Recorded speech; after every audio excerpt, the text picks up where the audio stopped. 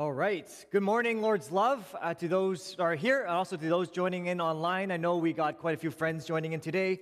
It is Pastor Howard's installation, and I'm excited for that. So I will give a 20-minute sermon today. That's my challenge, but also that is what we're going to try to accomplish today through the Word of God. But I'm so glad to be together, to gather together, and not to forsake the gathering as well. The video, which I said in the video, that we continue to go on and to meet, even though there's so many different kinds of distractions for us. I'll say a quick word of prayer before we dive into the Word. Father, thank you for this this morning, this chilly morning, but this good morning because you have made it. Thank you, God, that your mercies truly are new every single morning, and today may we rejoice in that. Thank you for those who are listening online, joining us for the first time, but also for those joining us here in person. God, you truly are worthy of our worship. And we do all this, and we pray this in Jesus' name. Amen. Axel Erlandsson, he was a Swedish-American bean farmer who lived in the early 1900s. And you're thinking, well, what does that have to do with the letter to the Romans, the power of the gospel? I'll get to it. He was a bean farmer, but that wasn't the only thing he was good at. He had another kind of hobby that he enjoyed, and that other hobby was tree grafting. He loved to put different branches together with different tree roots and grow different kinds of trees. And if you're not aware, if you don't have a green thumb, and I don't have a green thumb, I looked it up myself, tree grafting is this. You cut off a branch, and there's a root, which is the rootstock, right? You see there on that diagram. And then there's a scion, which is a living stalk as well of the plant, the upper part. And you connect them together, you tape them, and then through the natural processes, the wonderful processes God has created, the branch grows together. These two different plants, they merge together. Well, he took this, and it was an art form of his. In 1947, he also opened an attraction in California called the Tree Circus. That's what he did. It's called the Tree Circus, and these trees were in Ripley's Believe It or Not. You know that amazing feat around the world, amazing things we see around the world. It was featured in the article something like 12 times. And he had trees that he grown like this in his acreage that he had, and he called it a Tree Circus. And he grew trees that normally don't look like this, but through grafting, he put it all together. You see the basket tree, which is right in the middle right here. You see, I don't have it up there, but there's another tree grew that made it look into a heart shape. People come together and see this. There's another artist that's currently in New York. His name is Sam Van Aken, and he's a contemporary artist, and he did the same kind of idea, which, by the way, these trees, the Tree Circus that no longer exists, but they actually uprooted it and moved it to a theme park in California. You can still see them today. But this Sam Van Aken also did the same thing, and I'm not sure you can see it here, but he actually took 40 different branches and stone fruit trees and merged it all together into this one tree through grafting. So you see the different kind of colors, and this one tree outside this museum in New York grows 40 different kinds of fruit together. Through this one tree root, you see the beauty that comes from this grafting. And what we have learned here is that grafting is intentional. It's beautiful in its art form. It's intentional. It's not by mistake, but every branch, everything that's done to the tree is purposeful. And today we're talking about a grafting of a different sort. Grafting not of trees, but of people. That we learn here in the book of Romans that we're grafted into the family tree of God, that we're grafted into God's living book. That is us as Gentiles, which are non-Jewish people, are grafted into this promise, this covenant that God has. And we've been learning through chapters 9 to 11, and if you're here last week, that was a bit of an intense message, reminding us of our shortcoming, reminding us of the ways that we've fallen, the ways that we work for our own righteousness. And we saw last week that if we work for our own righteousness, we'll literally and spiritually work ourselves to death. That is the direction if you take it on by yourself. And last week, wouldn't it be tragic, the story of the gospel, of understanding the gospel, wouldn't it be tragic if we were just left to our own sin, left to our own brokenness, left to our own ways? But the story doesn't end there. That story doesn't end with Israel rejecting God. The story, it doesn't end with us rejecting God.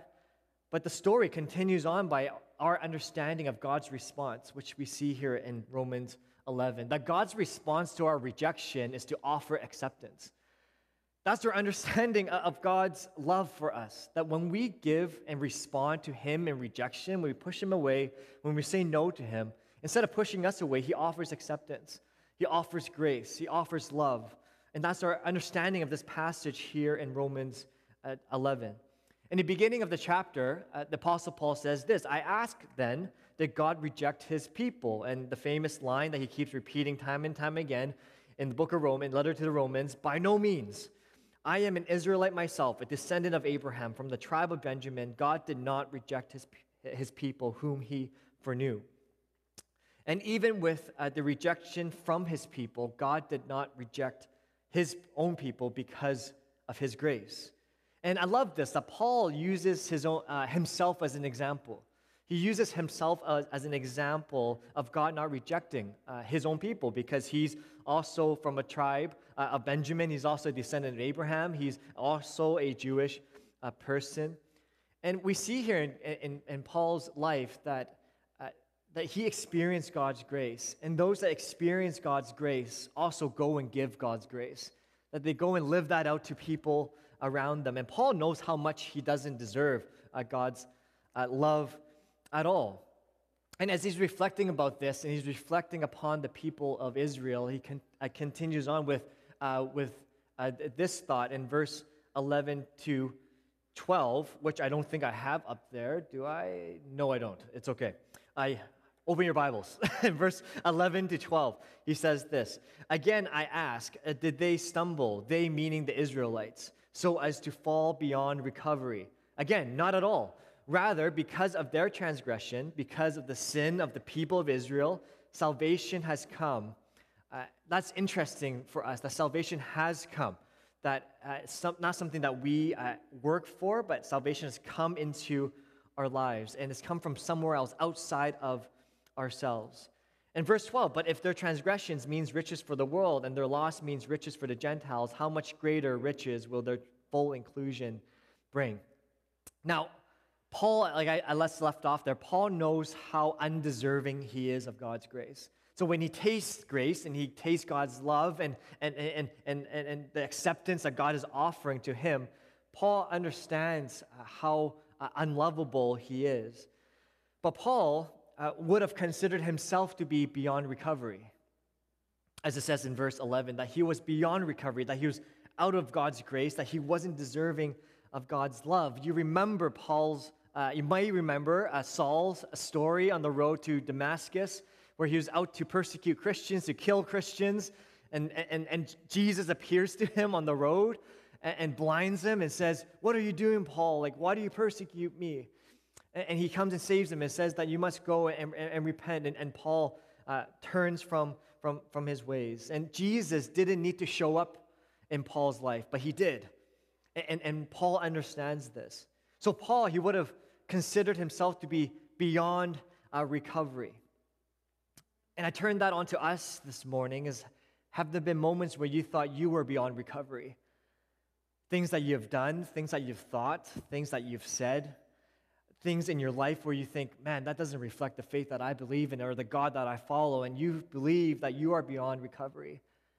Or maybe it's your neighbor or your friend or that family member, and you're thinking, man, that they're beyond recovery. But we're reminded this morning that God's grace is greater, that His response to our rejection is to offer acceptance. And Paul is an example of that. So who is it that you think is beyond God's forgiveness? Maybe it's yourself this morning, maybe it's someone else, but maybe it's in those moments too that God can create something beautiful in that person's life or in your life.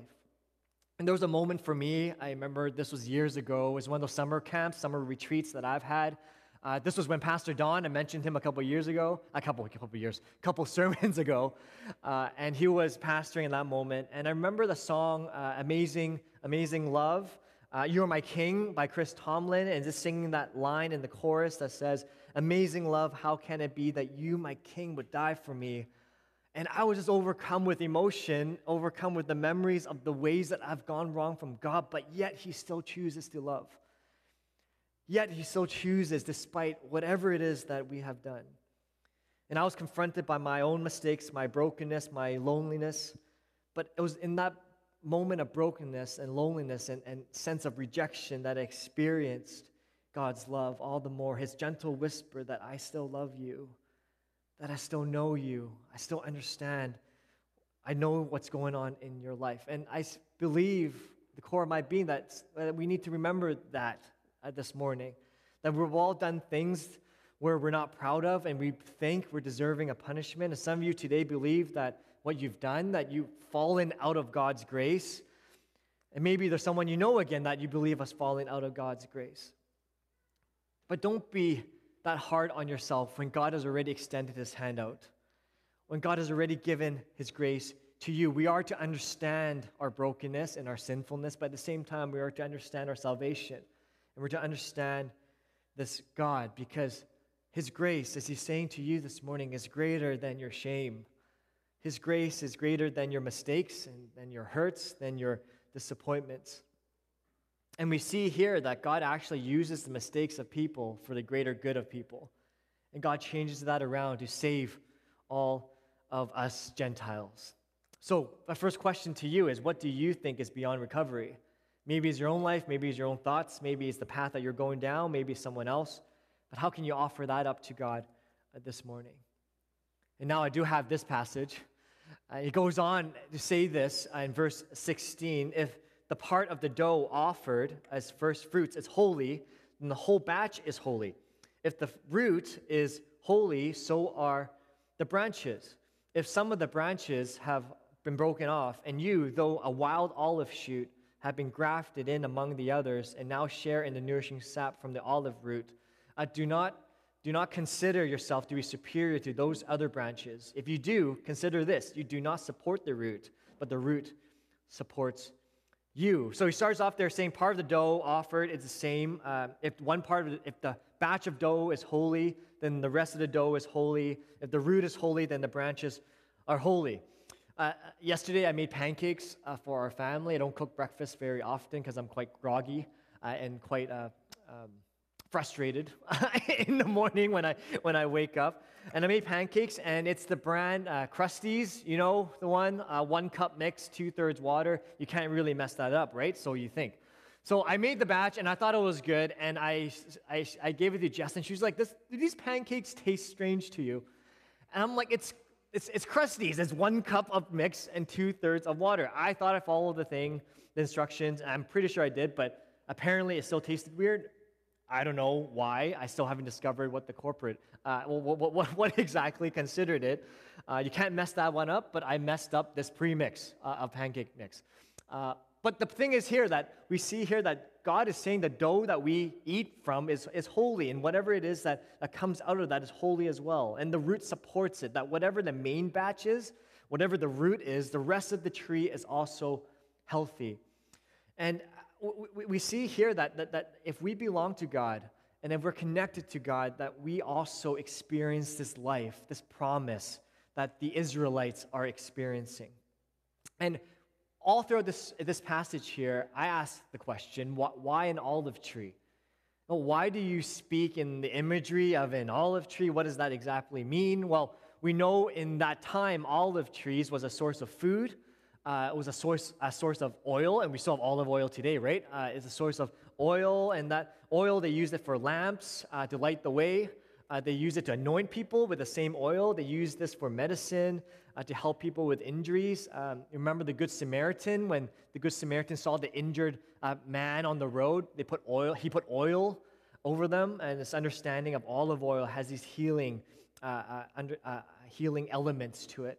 But olive tree, specifically in Scripture, is a sign of God's blessing. The sign of his blessing and his presence on us. We see this in Hosea 14:5-6. I will be like the dew to Israel. He will blossom like a lily, like a cedar of Lebanon. He will send down his roots. His young shoots will grow. His splendor will be like an olive tree. His fragrance like a cedar of Lebanon. So we understand it's to be a blessing. It's to be a sign of the presence of God. What is it that when Noah was on the boat, what did the dove bring back.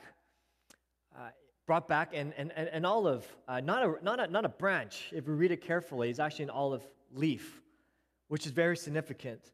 The dove brought to Noah an olive leaf, where we understand that even though the whole earth was devastated, even though there was a flood, even though there seemed to be no life left, there was an olive leaf, a sign of life, a sign of presence, a sign of God doing what only He can do and bringing dead people back to life, bringing dead situations back to life and hopelessness into hope, a sign of that we see an olive tree reminding us of God and what He can do.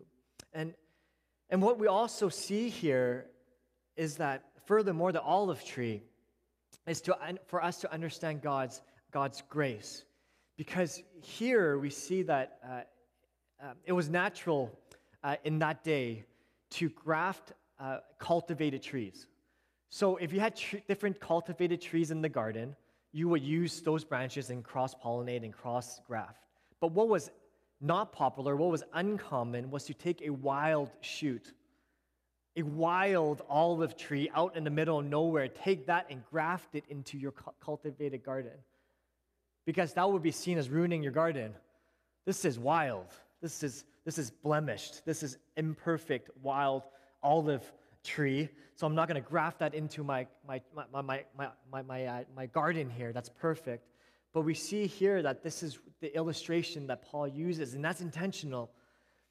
That God's choice to graft the wild to the cultivated is intentional because it's all about His grace. Those of you that feel rejected and left out and outside of the garden, you now belong. You now belong. Through this intentional and beautiful art of grafting, I'm going to graft you into my garden, into my tree of life, into my family line, into the book of life, if you so choose.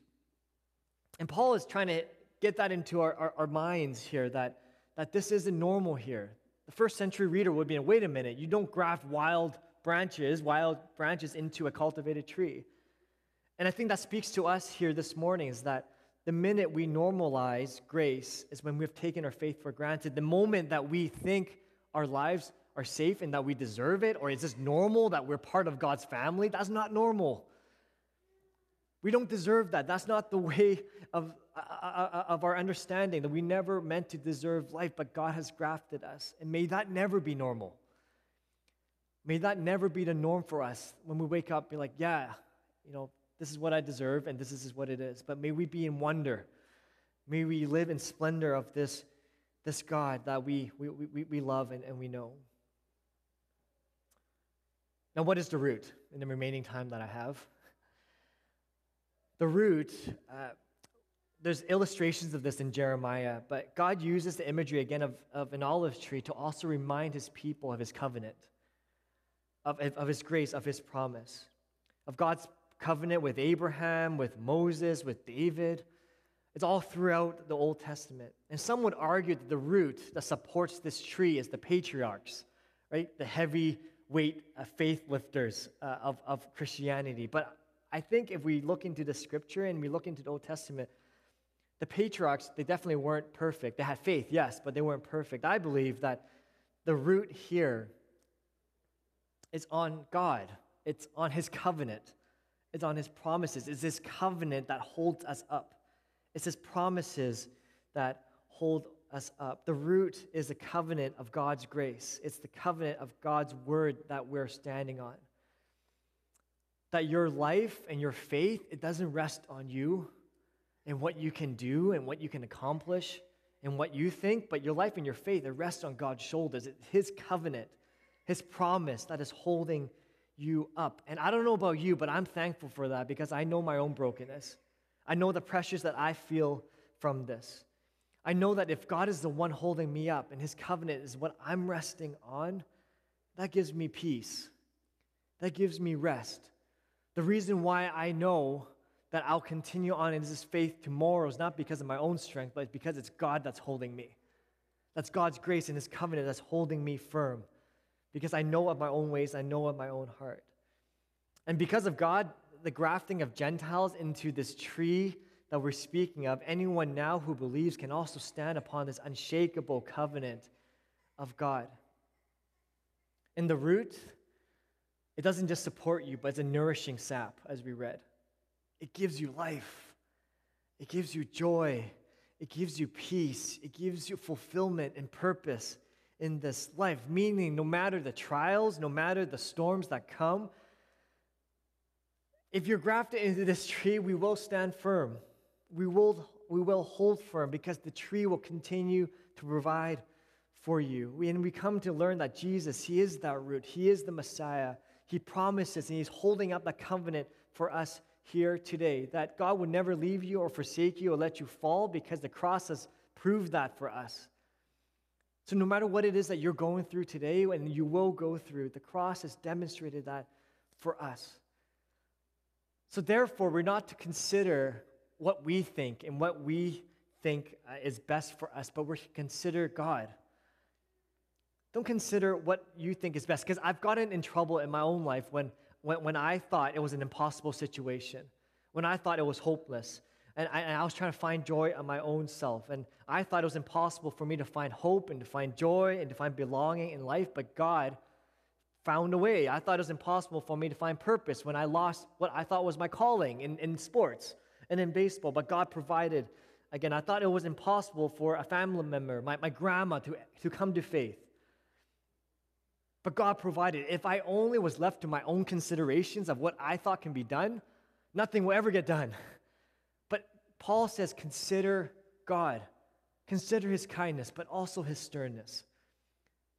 Consider who He is. Come to Him as a father, as a kind and gentle and loving father and a good friend, but also someone that's righteous, someone that's loving. So what do you think is impossible today? How have you rejected God?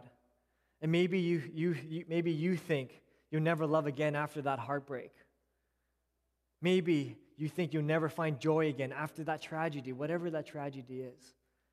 But God is holding you up. Not us. God is holding you up. And that's why He says He is able. God is able to graft them in again, no matter how fallen they are, no matter how broken the situation, no matter how far away someone might seem to be, they are able. I want to end with this, with the doxology, which Duncan, our worship leader, said quite profoundly already. This led Paul in the middle of the letter to go into doxology. Doxa meaning glory, to give glory to God. He ends with saying, oh, the depth of the riches and wisdom and knowledge of God, how unsearchable His judgments and His paths beyond tracing out. Who has known the mind of the Lord, or who has been His counselor? Who has ever given to God that God should repay them? For from Him and through Him and for Him are all things. To Him be the glory forever. Amen. And every single day when we consider the grace of God, it should bring us to our knees in proclamation that every single day there should be a moment of doxology in worshiping this God, because the reason we have life and the reason we have breath is because God is holding us up. God is leading us through. And I pray that that would encourage you today. That even though you reject, even though you push God away, God's response to your rejection is to offer acceptance in grace and love. May that never be normal. May that always be on our hearts. Let's pray. Father, thank